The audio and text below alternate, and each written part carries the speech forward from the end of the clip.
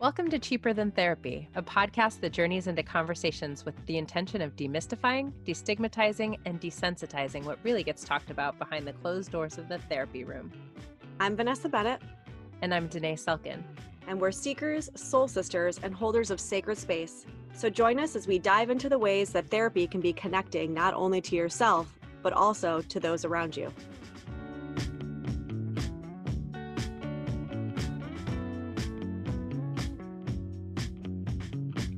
Hey guys, welcome back to another episode of Cheaper Than Therapy. I'm so excited to share my friend Nico Barraza with you guys. Nico is just such an old soul, and I feel like, I don't know, I just love listening to his perspective on so many topics, and we had so much fun riffing with him a little bit today.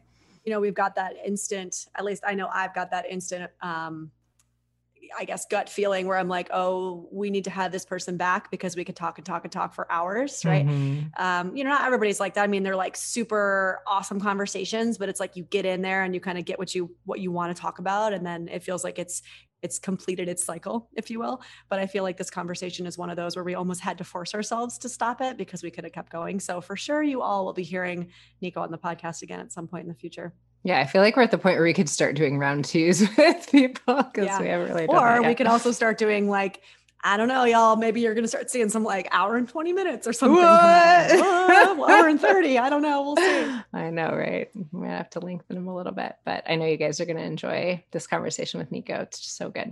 Yeah, buckle up. If y'all haven't really dabbled in this world of like masculine and feminine energy, which Danae is like total hardcore geeked out on right now, then you'll get a little taste of it. It's kind of like dipping the toe in the water. So buckle up. Today, we are very excited for our guest, Nico Barraza. He is actually the founder of Altai Creative, specializing in producing and engineering strategic marketing, public relations, and outreach plans for businesses, organizations, and initiatives of all kinds. He's also an ex-pro athlete who serves as the host of the Starve the Ego, Feed the Soul podcast that covers everything about the most important subject that we will ever study, ourselves. Nico, is to me one of the beautiful things about social media is that you end up like through like someone shares something and then you like it and you sort of follow that person and then you comment on it and you connect. And I feel like Nico and I became friends through social media, and I'm just, I'm so in awe all the time of the things that you write, the depth of your emotional intelligence, and just the way that you show up and sort of model for men and humans how to dig a little deeper with what's happening for us on an emotional level. So I really appreciate the way that you show up in the world, Nico. And thank you for being here. And I'd love for you to tell us a little bit about your backstory. Like, how did you get to this place where these are concepts you're so interested in exploring? Well, first of all, thank both of you guys, Vanessa and Danae. I'm humbled to be here and chatting with you guys. So I have a long story like everyone else, and I think I'll start maybe from like where I was born and raised, because that is a big impact. So I was born to a single mother down in Tucson, Arizona, in the West Side Barrios. So very much sort of like middle, lower income family. She was a teacher most of her life, and then went back to school to get her master's degree and was a librarian, but never made north of like 36K, very, very moderate income for the time, like single minority female. And my grandparents played a huge role in raising me because I didn't have a dad growing up. So it was my grandfather, my grandmother. So it was kind of like this trifecta of people raising me. And my whole family, they're all athletes. So kind of was raised like, the way you get out of the barrio back in the day, or probably still today, was like you play baseball, basketball, football, soccer, some sort of sport, or you go to school, you become a doctor, an engineer, or, a lawyer or something like that. Pretty typical things to get out, right? And yeah, Tucson was a great place. I loved it. It's an awesome place to grow up. But I found myself, as I read more about science and about culture and about like, I've always been really curious, like a curious kid. I went to Catholic school for grades like 1 through 6, and I got kicked out of Catholic school, 6th grade, because I kept asking the nuns, that doesn't make any sense. What are you guys talking about? And they didn't like that. So, and I went to an old school, like parochial school. So I got smacked a couple of times with the ruler, and my mom was like, she's like, this is not rolling, So my whole family is Catholic, and she took me out, threw me into public school, which is coincidentally where she taught. She was a public teacher. And public school kind of changed my world. I feel like, not to bag on Catholic school at all, because it was great for some reasons, but I was like exposed to a bunch of different cultures, religions, kids from different parts of the town, because, you know, I was in my sort of own little bubble where I grew up on the West Side. And it kind of opened my eyes to a lot of things, you know. And then of course hormones started playing a role around 8th grade, and I was like, started getting interested in girls. You know, I was like, oh, this girl, you know, it's like you become like an adult at some point there, right? And then it just kind of evolved through high school. Played sports. My whole high school was recruited pretty heavily for baseball to a lot of bigger schools in the country. But I've always been like multifaceted kid. Like, one thing I think I got to give credit to my mother for doing is she was always like, you want to play music? Play music. Well, you know, she'll buy me the guitar she could afford, or, you know, we never could afford lessons, but it was like, go buy a used guitar at, you know, Bookman's, which is a pretty famous used bookstore in town. They always have musical instruments. And so I played music my entire young life, you know, and that was a huge influence. I was an artist. My mom's an artist too. And so anyways, cutting to the college story. So I was like, okay, what do I want to do for college? You know, and I got really into sort of environmental ed and environmental science. And I was like, I want to study something to do with climate change, because like, that's how I want to give back. Like, you know, I want to be a scientist and study this stuff, because when I was 18, I started reading books by like Richard Louv or Amory Lovins about, you know, what we were doing to the planet and how our relationship with the planet was fading. So I went to San Diego State, where I played sports and studied environmental science for 4 years. And if you guys know anything about San Diego State, it's an insane school. I mean, you know, everyone there is gorgeous. So I think I fell in love every 5 seconds. Might be some shadow stuff there, who knows? But I, you know, and it was an awesome experience. But when I was 22, my grandfather passed away about 4 months before I was going to graduate. And it was kind of a big deal for me to go to college, just because, you know, just sort of first kid from that side of the family to like go to college outside of my mother. And, you know, when he passed away, I had never experienced loss before. And so it was just like this huge, I don't know how to explain it, because I'd never experienced it before. You know, I'd lost friends to gang violence. I'd lost a close friend that I played baseball with growing up. He was serving in Afghanistan, and he passed away. And it kind of just like something in my brain switched, where it's like my trajectory of like getting 10 PhDs and going to law school too, and saving the world and doing all these things. I was like, I don't really know what I want to do. Like, I know I want to help people, but I need to figure out how I need to help myself, because something was just not, you know, not okay after this loss. And probably wasn't okay before, but, you know, before then I had never like fallen in love before, never been in a serious relationship. So these are things you sort of want to ask as a man, your father figure in life. And he was gone like that. So, you know, boom, like immediately I lose this person that I had so many questions yet to be answered. And so I sell my shit my senior year. And I moved to Chile, to South America. Like, I sold my truck, I sold everything. I took climbing gear, running gear, and a guitar. And I moved down there, and I stayed down there for a year, a little bit over a year. And a ton of shit happened in Chile, which could be a whole other podcast in itself. But that's sort of when I got really into ultra running, which is what I sort of turned pro in. And ultra running is just distances over 50K. So it could be 30 miles to 100 miles. Some people are doing like 200-mile races nowadays, which blows my mind. Nope. Yeah. Okay. Yeah, totally. I mean, we can get into why I thought I got in that sport, because it's a very sort of at the elite level, it attracts a very specific type of personality. And I think the majority of elites, if they're really honest, would agree with me. A lot of people are running from something, because it's so painful. You know, it's like you're destroying your body day in and day out. And it's a wonderful life for a lot of reasons, but there's a lot of avoidance in the sport. You know, body stuff, diet, emotional, mental, that stuff. And so I fell in love for the first time down in Chile. Met this gorgeous Russian girl. She's 5'10", was a model, spoke like 7 languages, worked in film. And I was 22, she was 22. And I was just like blinders on, you know, just like, this person is my spirit animal, soulmate, what have you, right? And, you know, fell in love. We had this long story, and moved to Flagstaff together. I bought a home when I was 23. And we you know, all the trauma from both of us just was like, blah, came out over the year we were together, because we were young, we were dumb. And we thought we knew everything, you know? And so it was consistently just like very volatile, you know? And when she left, when I was 23, she, like, one of the things that I realized was like, man, I got some stuff I need to work on, you know, as a 23-year-old man. And I also knew that it was from a lot of it, majority of it was from childhood, if not all of it. But I didn't know what to do, you know? So I have to say, really quick to interrupt you, that's pretty profound for a 23-year-old guy. Right. Not to like genderize it, but a 23-year-old guy to have that realization, just saying. Yeah. I feel like a lot of people say that, and I have one other story that kind of leads into that. So when I was 18, my first day at college dorms, I was, baseball player and, pretty good looking kid, like athletic kid. And my roommate, he was like, "Hey, let's go to this frat party." Like I'm going to this frat. It was like first day in San Diego. Like I literally just moved from Tucson. I always lived in Arizona my whole life. And I was reading a book by the Dalai Lama called The Universe is a Single Atom. And it's a really good book. And I was like, dude, I want to finish this book, man. And he's like, are you fucking kidding me? He's like, we're 18 and we're in San Diego. Like he had just moved from Northern California, and he's just like, there's frat parties all like, there's just like alcohol everywhere. Girls everywhere. Yeah, so you see what I'm saying about Nico's soul, right? It's kind of old, a little older like, than like there's plenty of time for that, like I can go tomorrow or something, it's like, I'm good. And I stayed and finished that book, and it, coincidentally, I saw the Dalai Lama speak at San Diego State a couple years after that. But yeah, I think it, I don't know if if it has to do with masculine or feminine, but I think I just always had that inquisitive nature as a kid that there's a lot more to like life and experience than what's between my two ears. And the only way I think I can understand that is by reading what other people have left behind in bits of wisdom, whether that's being a book or a talk. And I'm a hyper introvert, but I also enjoy spending time around people. So I guess it was easier for me as a kid, being a sort of, being with a single mom and being an only child that had a lot of alone time, I guess you could say. So yeah, fell in love with this girl, got my heart broken, like was absolutely destroyed. Literally like the epitome of codependency, like lost myself completely, thought everything, like all my worth was gone because this person didn't want me, didn't want to be with me.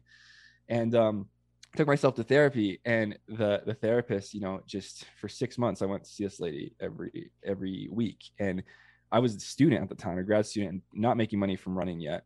And she operated on sliding scale. So I paid her like $40 an hour, which is insanely cheap nowadays for therapy. When she was a sweetheart.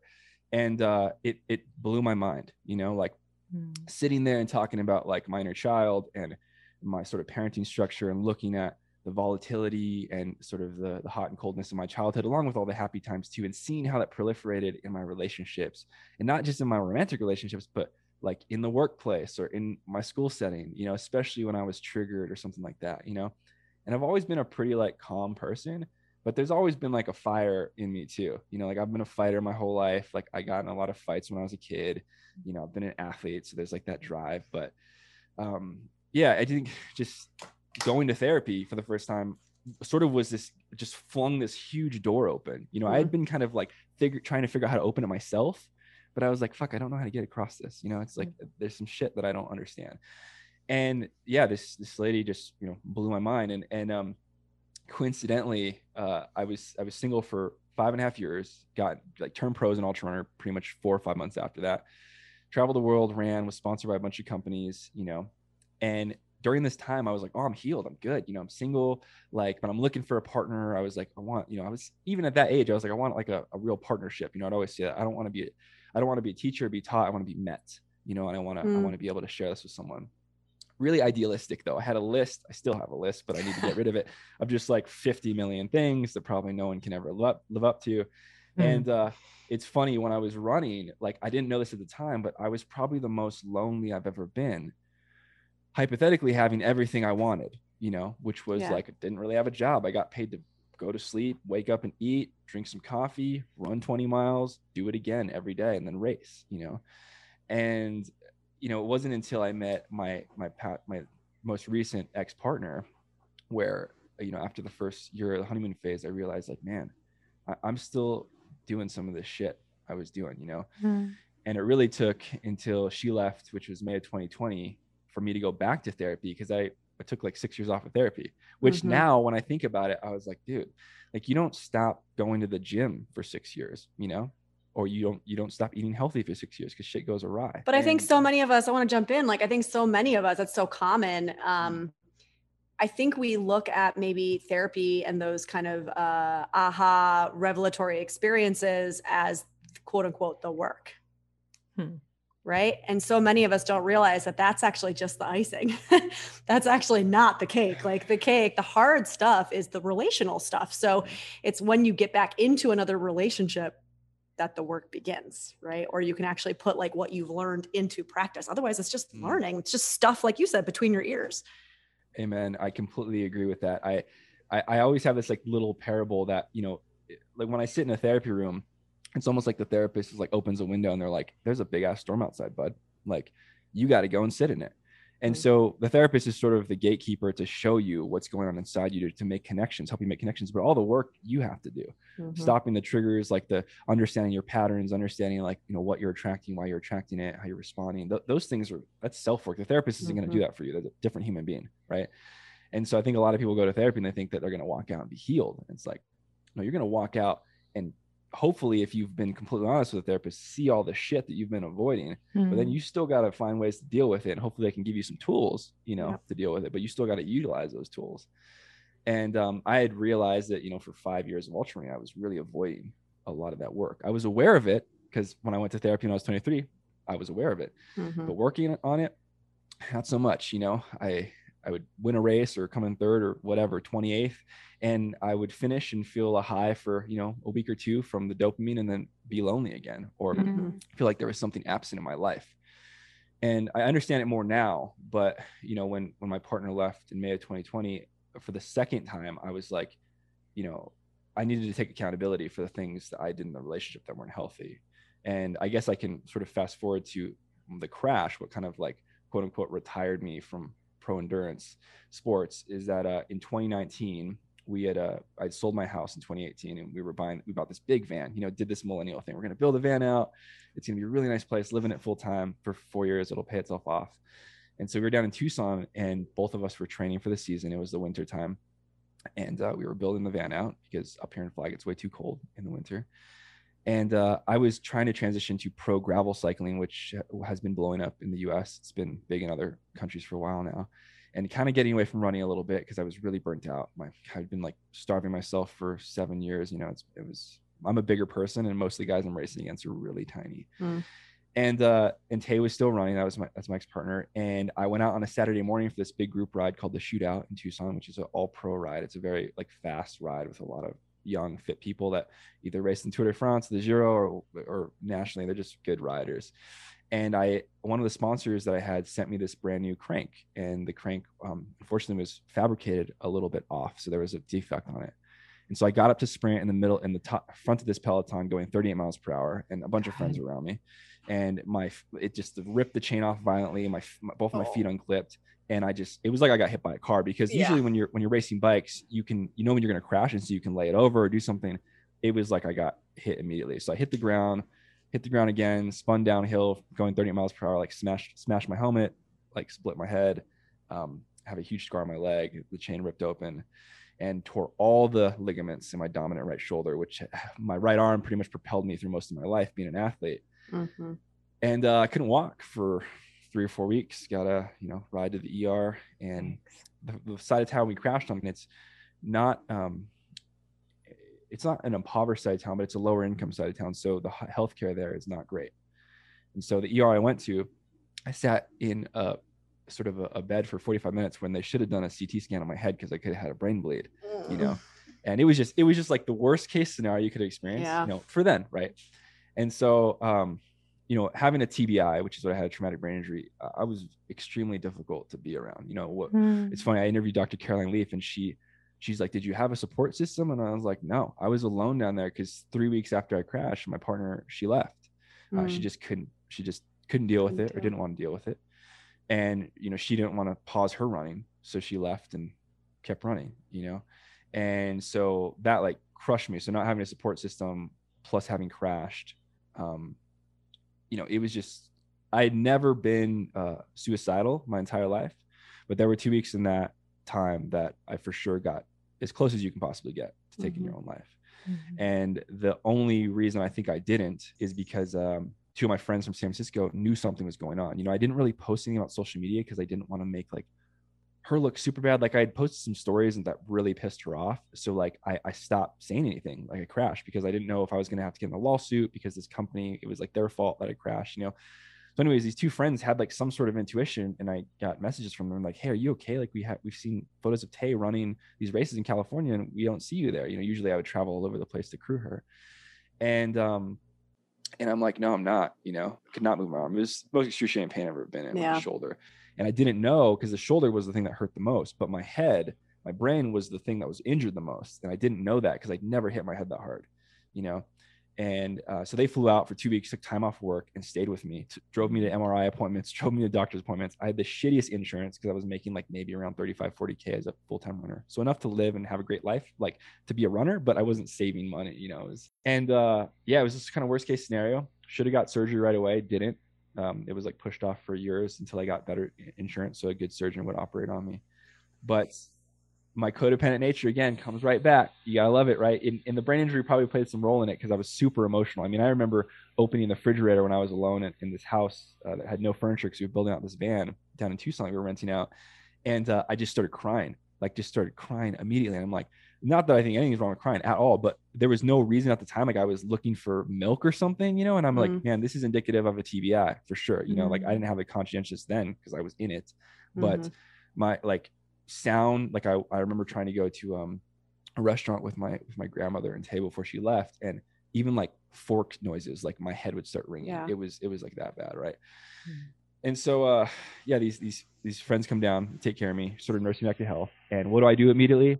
I put my dog in the van, get in the van, and drive straight to Portland to try to get this gal to get back together with me, right? And you know, spending some time in Portland, I'm still not even recovered. You know, I'm still super banged up. And like her parents don't talk to me. She will barely talk to me. It's almost like, you know, I'm not a victim in that situation, even though I crashed. It was a weird experience, you know, super weird. But I think, you know, one of the things I learned is just that when you have a brain injury, A, you shouldn't be doing shit like that. But B, it's like, I think that regardless of the brain injury, like what I always describe it as, because the people that haven't had a TBI, is that you have all this trauma, right? And most of your adult life, you build these governors up to sort of moderate that trauma. So you don't really like yell and scream at people you don't know very well, because even though you might be pissed off, those governors are there. But if you get to know someone really closely, you know, our shadow comes out and we're more comfortable with being our complete selves, whether that's a good situation or bad situation. So when you hit your head that hard, all those governors you built up are gone. So that child that's been sitting inside of you is still there, right?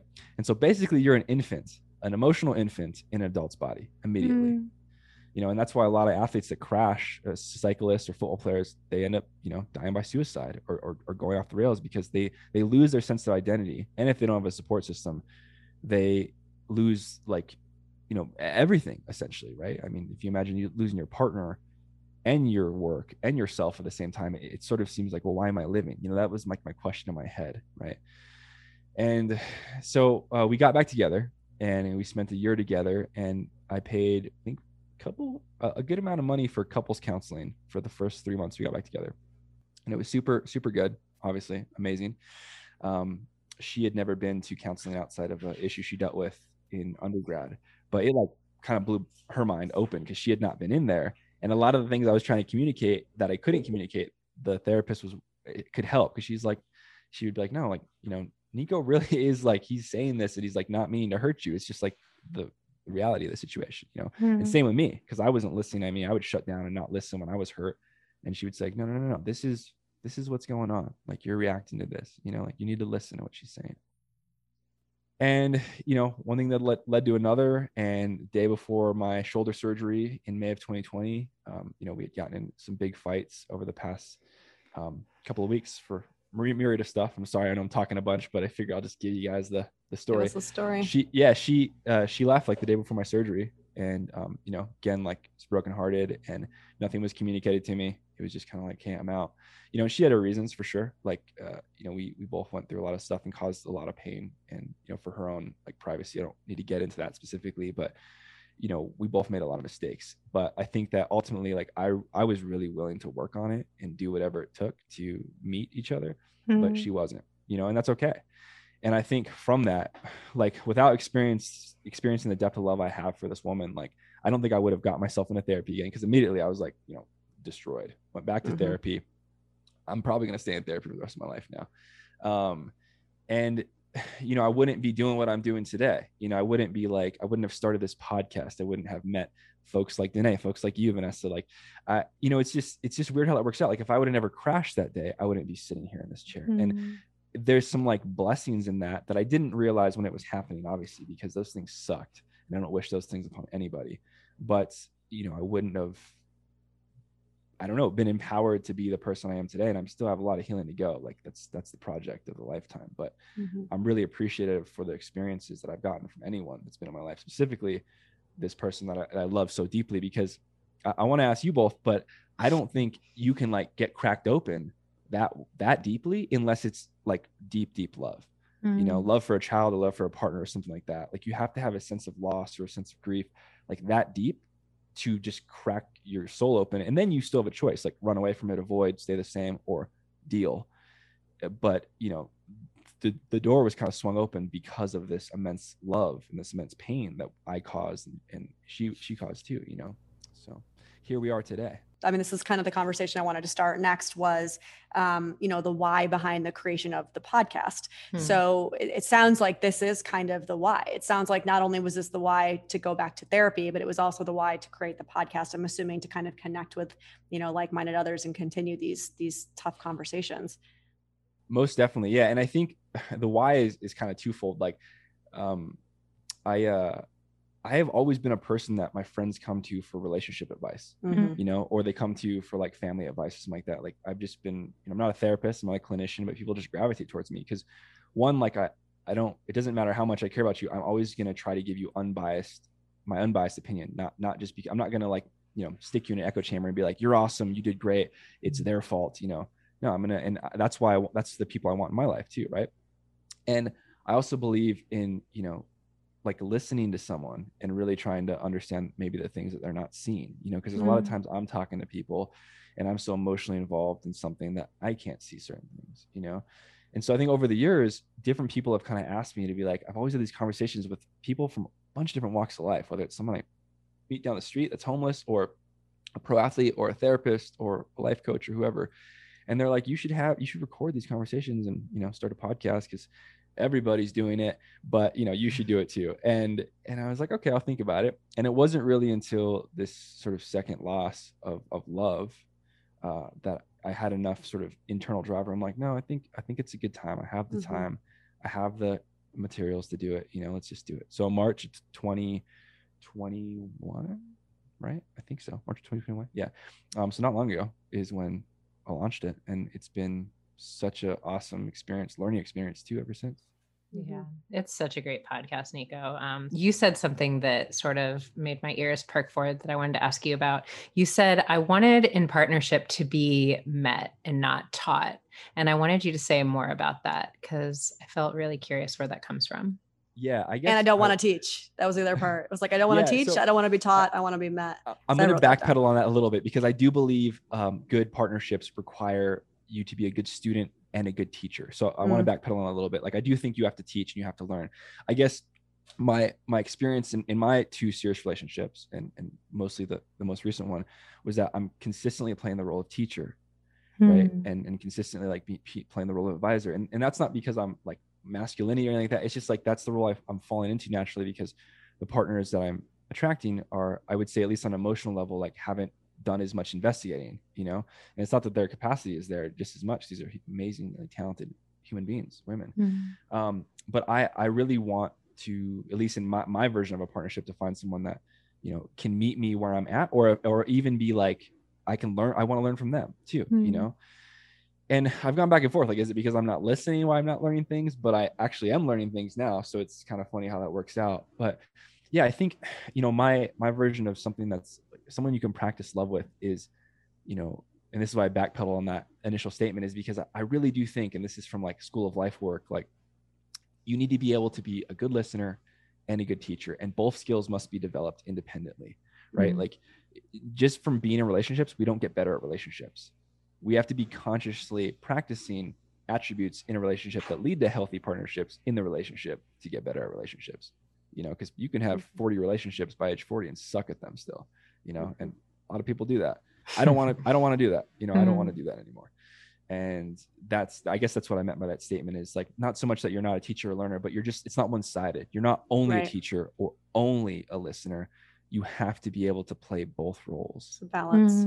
Specifically when the emotions are hot, right? Because that's when it really matters, because it's quite easy when you're calm and you're just talking about who's doing the dishes, although people get pissed off about that too. But let's say it's something serious, right? And, you know, you're just not listening to understand, you're listening to respond. And we do that so much. I've been guilty of that so much in my life. And it's only until you become aware of it where you're like, no, I want to change this. So what do you think? I mean, now that you've been doing the podcast for a little while and it's gotten traction, like, what do you think is some of the, I mean, if you had to say like top, I don't know, 1 to 3, like most profound things that you've learned through your conversations, do you think you're even able to like narrow it down? Man, that's a great question. The first thing is that loneliness for the most part exists in every human being to an extent, and that it is completely natural to experience loneliness at some point in our life as a human being, even while being in a relationship. Yep. It's not indicative of an unhealthy relationship.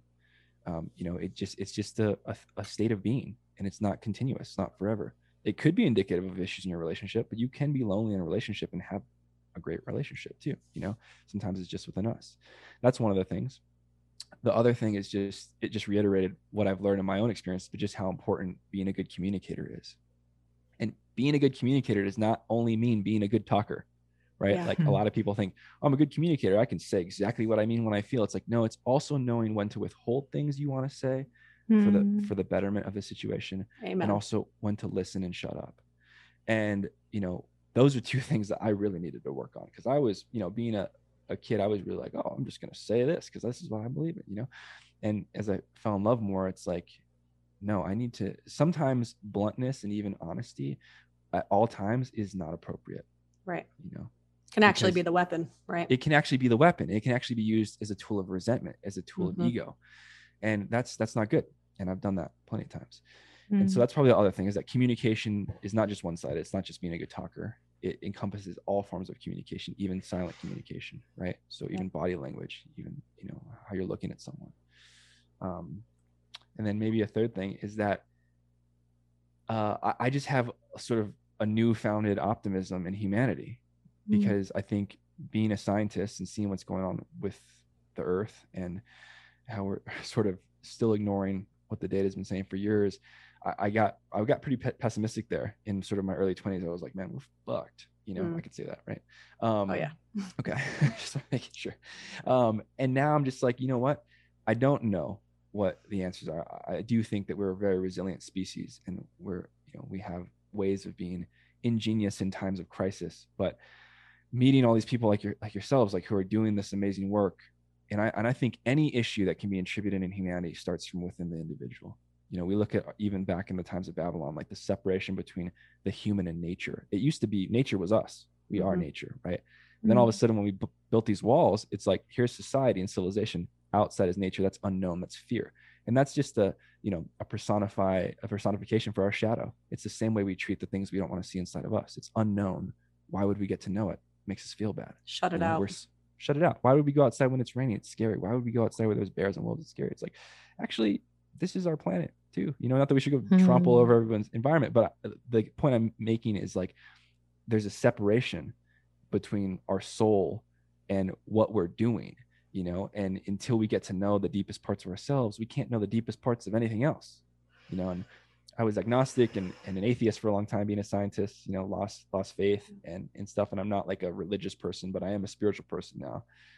And it really was healthy for me to get back connected to that too, because that gave me more sort of, I don't know, just an understanding of working for something greater than myself, or the collective of humanity, or of life, or of energy, whatever you want to frame it as, but I think that was important for me personally too, to reconnect with. I mean, I feel like with Nico, like we could go in so many different directions and riff on them, because we could talk about sports, we could talk about science, but a lot of what I wanted to talk to you about, at least this round, Nico, is just some of the things that I've been seeing you post about relationships. And I'm a little bit obsessed with these masculine and feminine dynamics in relationships. And you posted a video the other day about mutual effort and the importance of it in relationships. And I then saw a video by someone, I think you're friends with, Connor Beaton, and he was talking about like why women don't want to validate your feelings as men. And I was really curious to hear your thoughts on this, because I feel like your perspectives are always so eye-opening to me. Yeah. But basically what he was saying, just for our listeners, is that, when women say to men, I want you to open up more, I want you to like bring me into your emotional world, what they are saying is, I'm seeing you as emotionally dysregulated, and they want you to open up and talk to them about like what's happening for you, but they want to know that you're able to actually navigate your own emotional landscape. And that when men, and here's what he was saying that I thought was interesting, because you were talking about how mutual effort doesn't actually mean like tit for tat dynamics. It means like both people are showing up fully, which I wholeheartedly agree with. But he was also saying that it's tough because a lot of times what men will do is say like, you want me to validate your emotional world, you don't do that for me. And that puts and this is like in a very heteronormative sense that I'm speaking, right? But that sort of puts a man in a very feminine energetic when he says, you're not validating my experience, right? And he's saying, you know, when a woman does that for you, what that does is really parentify her, basically, right? Like she can navigate the emotional landscape of her child. That's actually a mother's job. But when she does it for you as her partner, that strips the relationship of polarity, that strips the relationship of any sort of sexual charge. And he was like, basically, you know, you and I've talked about Esther Perel's work a little bit, where she's saying like, we're going to our partner for everything. And it's a problem, right? Like men are going to their, you know, again, heteronormatively, their women saying like, I want you to be my entire emotional world. I want you to hold all this for me. And women are like, I can do that for you. But then I don't feel turned on by you. I don't feel like, you know, you're sort of like one of my girlfriends, right? And I'm curious to hear your thoughts on this, because I feel like your perspective on these dynamics is always fascinating to me. It's so funny you bring up that video of Connor. So Connor is a client of mine. So I actually edit these videos, and I post a lot of his stuff and work with him, you know, really closely. And I disagree with that video a little bit. I thought you might. Yeah, it's okay, because I think he's brilliant too, you know, and these are the conversations that need to be had, you know, in a respectful manner.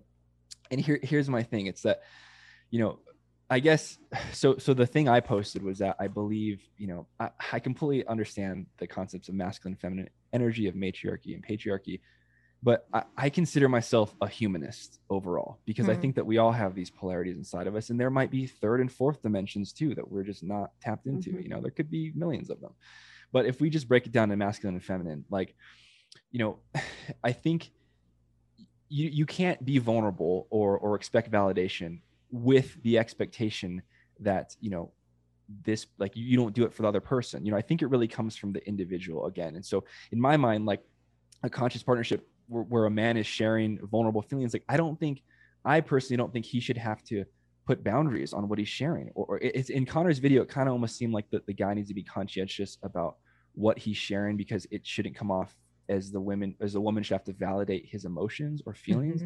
And perhaps in a sort of underdeveloped relationship, that might be the case. But I would hope, if both people are working on themselves, that it's not about the person validating their feelings. It's about them connecting. It's about them understanding, like, my partner is hurting, my partner's suffering. How can I respond? I care about this person, because we're not playing for different teams here, you know? So it's not tit for tat. And that's what I meant with the thing I posted, is like, it's not tit for tat if you're on the same damn team, you know? If we score a point, we get a point. If we don't, we need to change who's up at the batter's box, you know? And the thing that I think about is, like, I always go back to Simon Sinek's understanding of game theory. I love his work and I love game theory. And the majority of people in relationships are playing finite games. And that's what tit for tat means. It means that there's a beginning, a middle, and an end.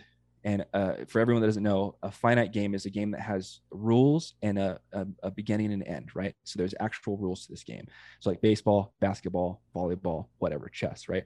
An infinite game. And so the whole point of a finite game, by the way, is to win, right? The whole point is to win the game, to end the game. You get a medal, get a trophy, big smile, photo, great, right? The infinite game is, the whole point of that game is to keep the game going. There's no ending.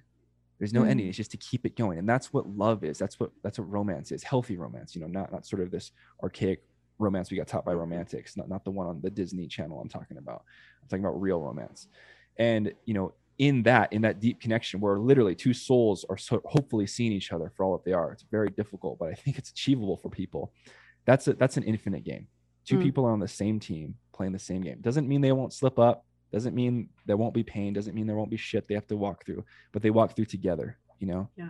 They might get off stride once in a while, but they walk through together. And their mission is to, you know, continue that game, you know, until eternity, past when the human existence is up, you know, the bell rings. And I think the thing that I disagree with Connor's video about, and I love you, Connor, if you're listening, but is that, you know, I think it's like, it's too black and white in that scenario for me. You know, it's like, well, the masculine energy just shouldn't look for women to validate their feelings. I'm like, no, I believe in equity. Like, I think that men need to be better at, you know, listening. And this is a heteronormative, again, like this attributes though to all genders and all different relationships, whether it's polyamorous or monogamous or whatever.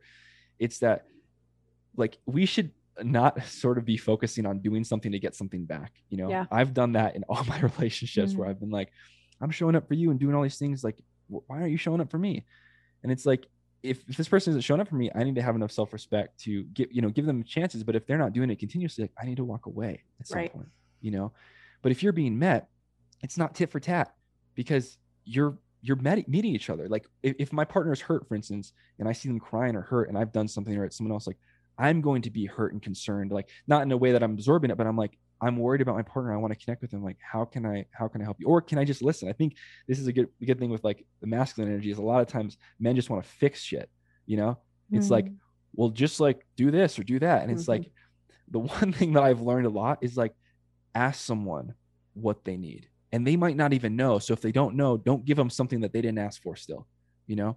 So if like someone's hurting and, you know, you just want to say, well, you know, forget that person. Like, you know, they're horrible for you. Like, you should just not be friends with them. Maybe they just want you to listen. Maybe they're just having a bad day. Maybe they just want you to sort of hold space and be there energetically for them, you know, hold them. And I think a lot of men will just jump in and be like, oh, just, you know, do this. And I don't just want to bash my own sex. I think it exists in both sexes. There's, you know, I would say, developed parts of masculine and feminine, and undeveloped parts. I don't really like to use the word toxic, because we throw around and we shame masculinity and patriarchy so much these days with that word. And it's like, man, we sort of need to stop doing that, because we don't know if the world would be better, or at least Western culture, if it was a matriarch society. I think we need to work on meeting each other, you know, and patriarchy's done a ton of fucked up things, and it's definitely been the result for a lot of bad things in society, but it also has been at the helm of a lot of good things. And same with matriarchy. And I think the idea is not like one is better than the other. You know, it's like, how can we use both of these polarities inside of us to be better human beings, you know, to each other? Balance is better.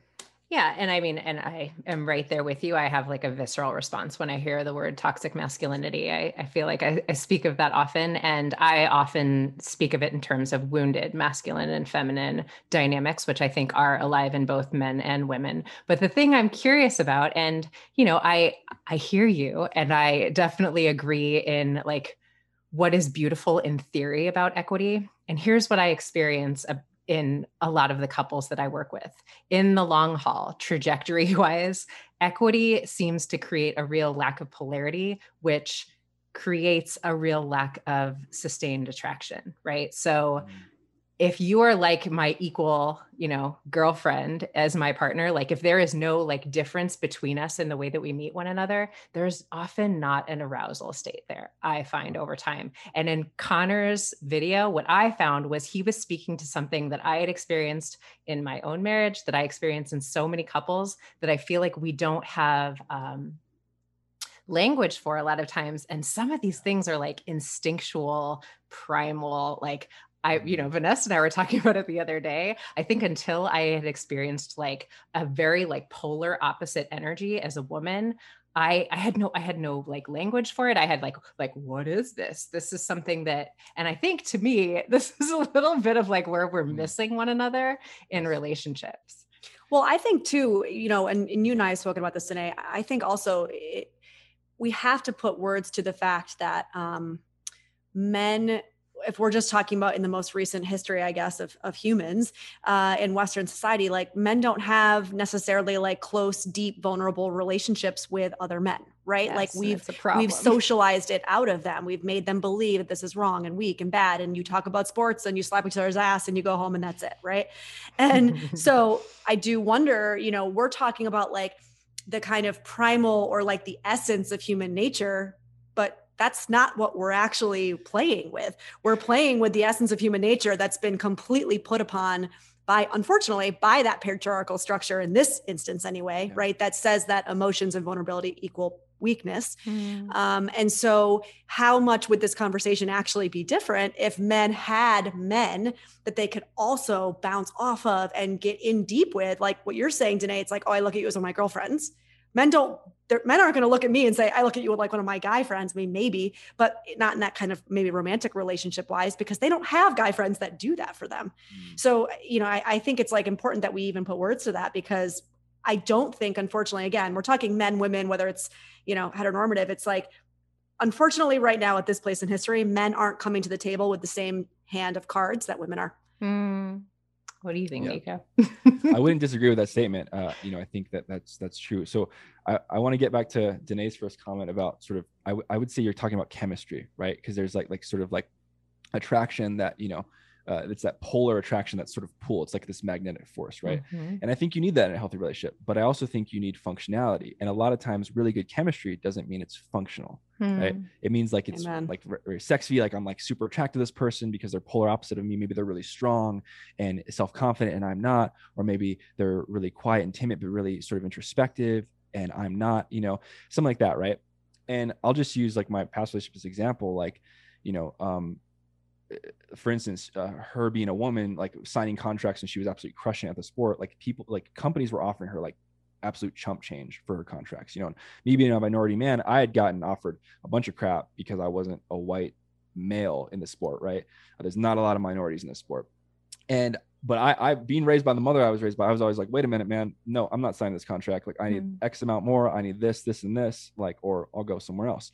And so being able to have that sort of strength and maybe that's masculine energy, maybe it's feminine energy, stand up for myself, allowed me to sort of progress, at least financially in this sport, a lot quicker than other people. Right.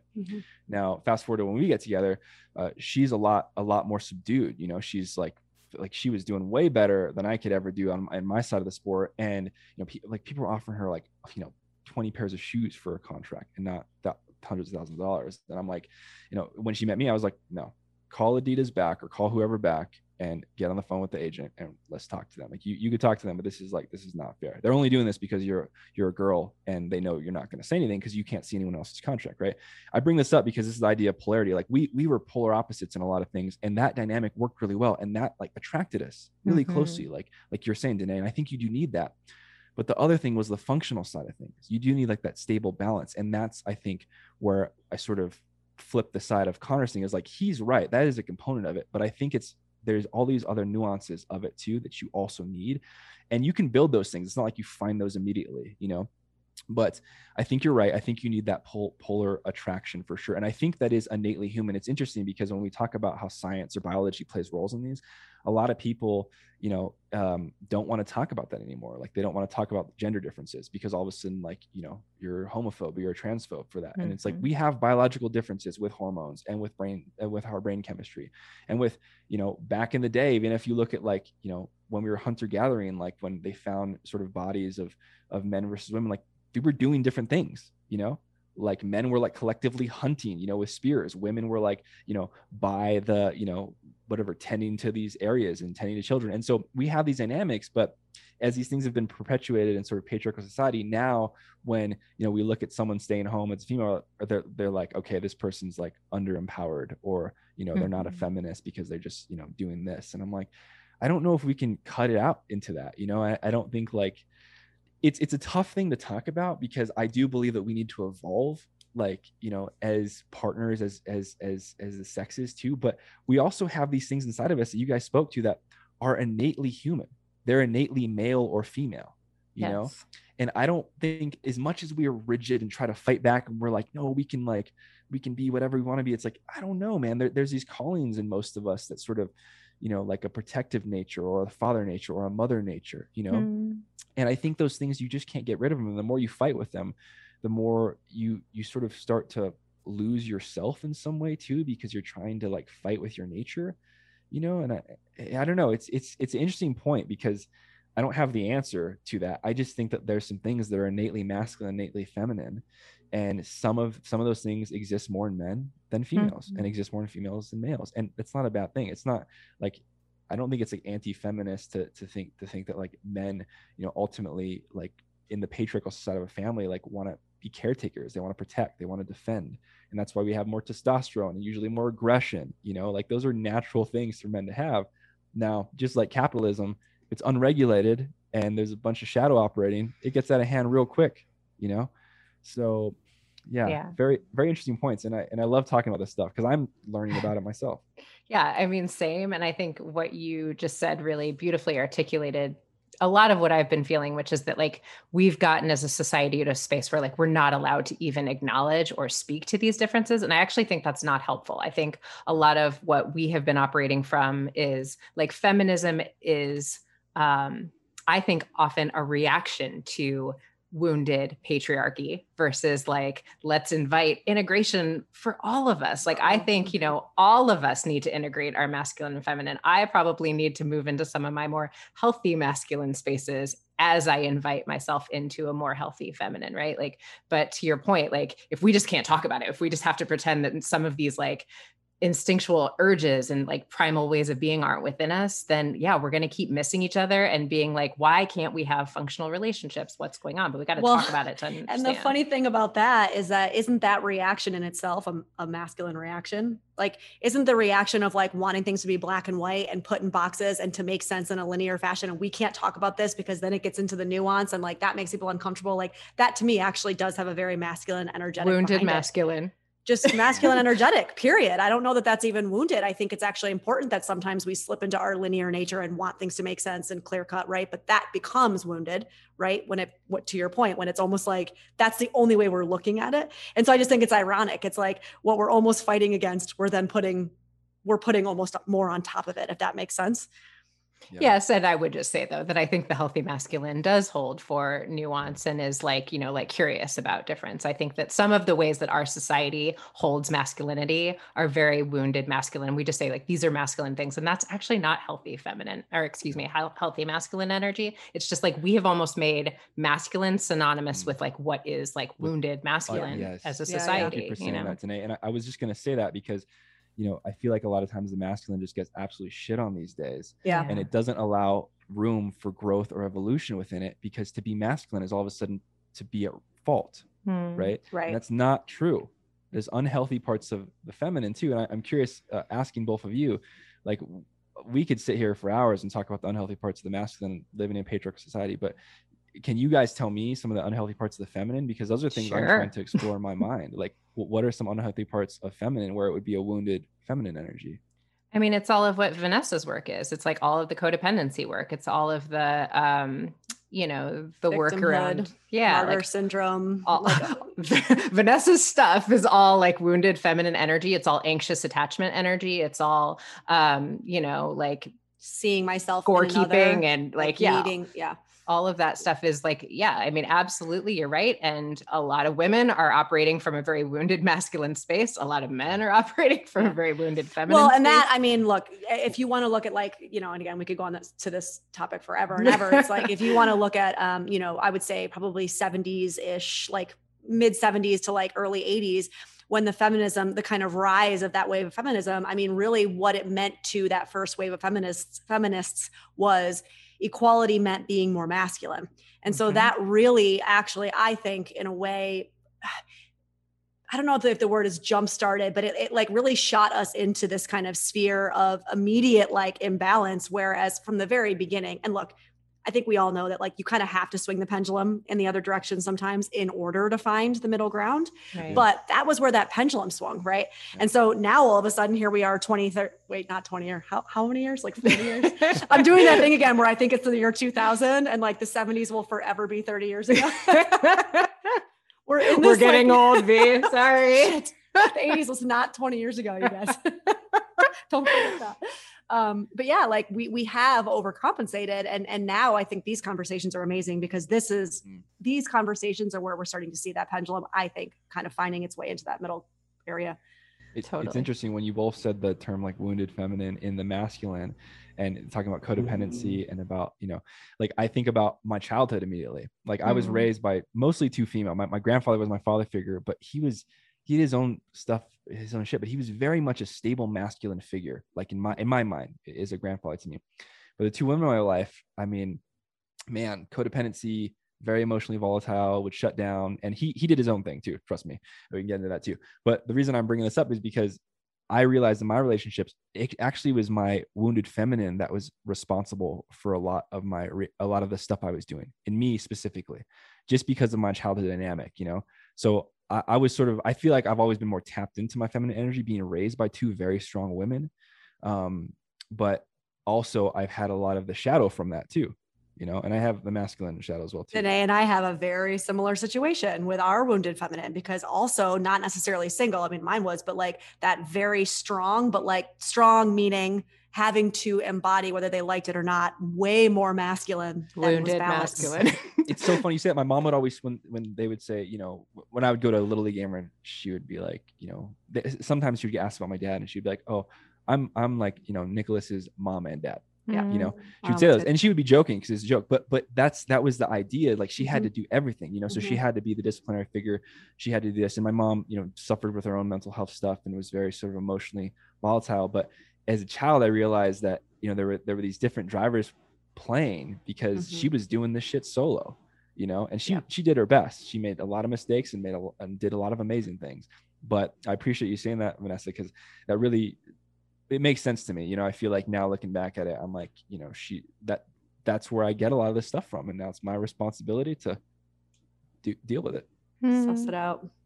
Yeah. I mean, I feel like we could talk about these dynamics for hours because I feel like they are so fascinating. And to me, it's been such a like eye-opening experience to understand this within myself. And this is like dynamics that are alive for like, oh, this is what's happening here. You know, like wounded patriarchal culture has made so many of us sort of like in this reactionary space of not living in what I think is our authentic selves, right? And it makes it really hard relationally to find one another and connect. But we have a rapid fire round of questions that we want to make sure that we have time to get in with you, Nico. Okay. So the first question that we ask all of our guests, who have been your greatest influences, teachers, whether people you know or not, but just who's influenced your journey the most up to this point? Without a doubt, the three people who raised me. So my mother, my grandmother, my grandfather. And then I'd say the two women I've been fell deeply in love with, especially in my most past relationship. Like I would never be here without that amount of love and the lessons I've learned from that. And then literally every human being I've had a deep conversation with, you know, and there's thousands of them. You know, you guys just got added to that list today. So, you know, that's who makes us who we are, you know, our experiences. So all the people that have touched me in some way and opened my mind a little bit more. So where do you find yourself in a flow state, right? Like what's that thing that can make you blink your eyes and 8 hours have disappeared? Yeah, I think this deep conversations is my flow state. Like I start this and I'm just like, what time is it? It could be like midnight. We've been talking for 12 hours and I'll be like, I have no idea what I'm doing, you know? And then music. I think music has always been something that's really been my thing. And it's the only universal language we have, you know, maybe besides the smile or tears. And but I'd say music too, you know, because you can feel it. Beautiful. What breaks your heart, Nico? That people are out there thinking that they're completely alone and that they don't have anyone to rely on or to turn to, you know. And I think that if we started connecting more with each other and even just getting to know someone like your neighbor or being there for someone, you know, you see that's going through a tough time, that's how we start, you know, meeting each other again. Because we have a lot of people on this planet, you know, so it's a lot harder now to meet everybody. But I think what breaks my heart is knowing that there's people out there that, you know, feel like they have absolutely nobody to turn to. Okay. This is a really happy one. What's your favorite food? I love food, so obviously, just like food. The hardest question of all. Yeah, honestly, I'm just gonna go back to my roots. Like my nana is, you know, like straight up awesome cook. You know, she's got all the Mexican dishes down, and she makes some really good green enchiladas that I love, and then some chilaquiles, which if you know those, you guys are in LA. So. My stomach is growling. I'm hungry. Yeah, dude, I mean, they're definitely not gonna, you know, give you a 6-pack or make you thin, and it's not a green juice, but fuck, it is good when you're feeling like you need some food. Wow. Love it. Wow. Nico, like truly, I feel like you have to come back because I'd love you're to. one of those people where we could just like riff on so many topics for hours. And I just so appreciate your perspective on everything. Guys, if you don't follow Nico, will you tell people where they can find you? Because I love everything that you're putting out. Yeah, thank Vanessa and Danae. Thank you guys so much for having me. It's been wonderful to chat with you. You guys just have so much positivity, sort of just oozing off you, even through the screen. So if you guys want to follow along at that Barraza Boy on Instagram, BARRAZA, and Starve the Ego, Feed the Soul is the podcast, like they both already mentioned. And I've been working on a book for a year now. Turns out writing a book is not easy. Yeah, I'm in that too. Yeah. And so that'll be out probably in 45 years, but it'll be out eventually. And it's probably going to change 10 times before it even launches, but I am writing stuff. Some of the memes I put out are like little excerpts from stuff I'm writing. So that's there too. Amazing. So grateful to have you on here. This was awesome. Yeah. Thank you so much, Nico. Thank you both. Really, it's been fantastic. And I've honestly learned already so much just by talking to you guys about this like energy dynamic. I'm gonna do some writing after this. That's amazing. We'll talk to you soon. Cheers. Thanks for joining us for this episode of Cheaper Than Therapy. If you enjoyed today's episode, be sure to subscribe on Apple Podcasts, Spotify, or wherever you listen to your podcasts. And if you want to connect with us, you can find us on Instagram at Vanessa S. Bennett and at Danae Logan Selkin.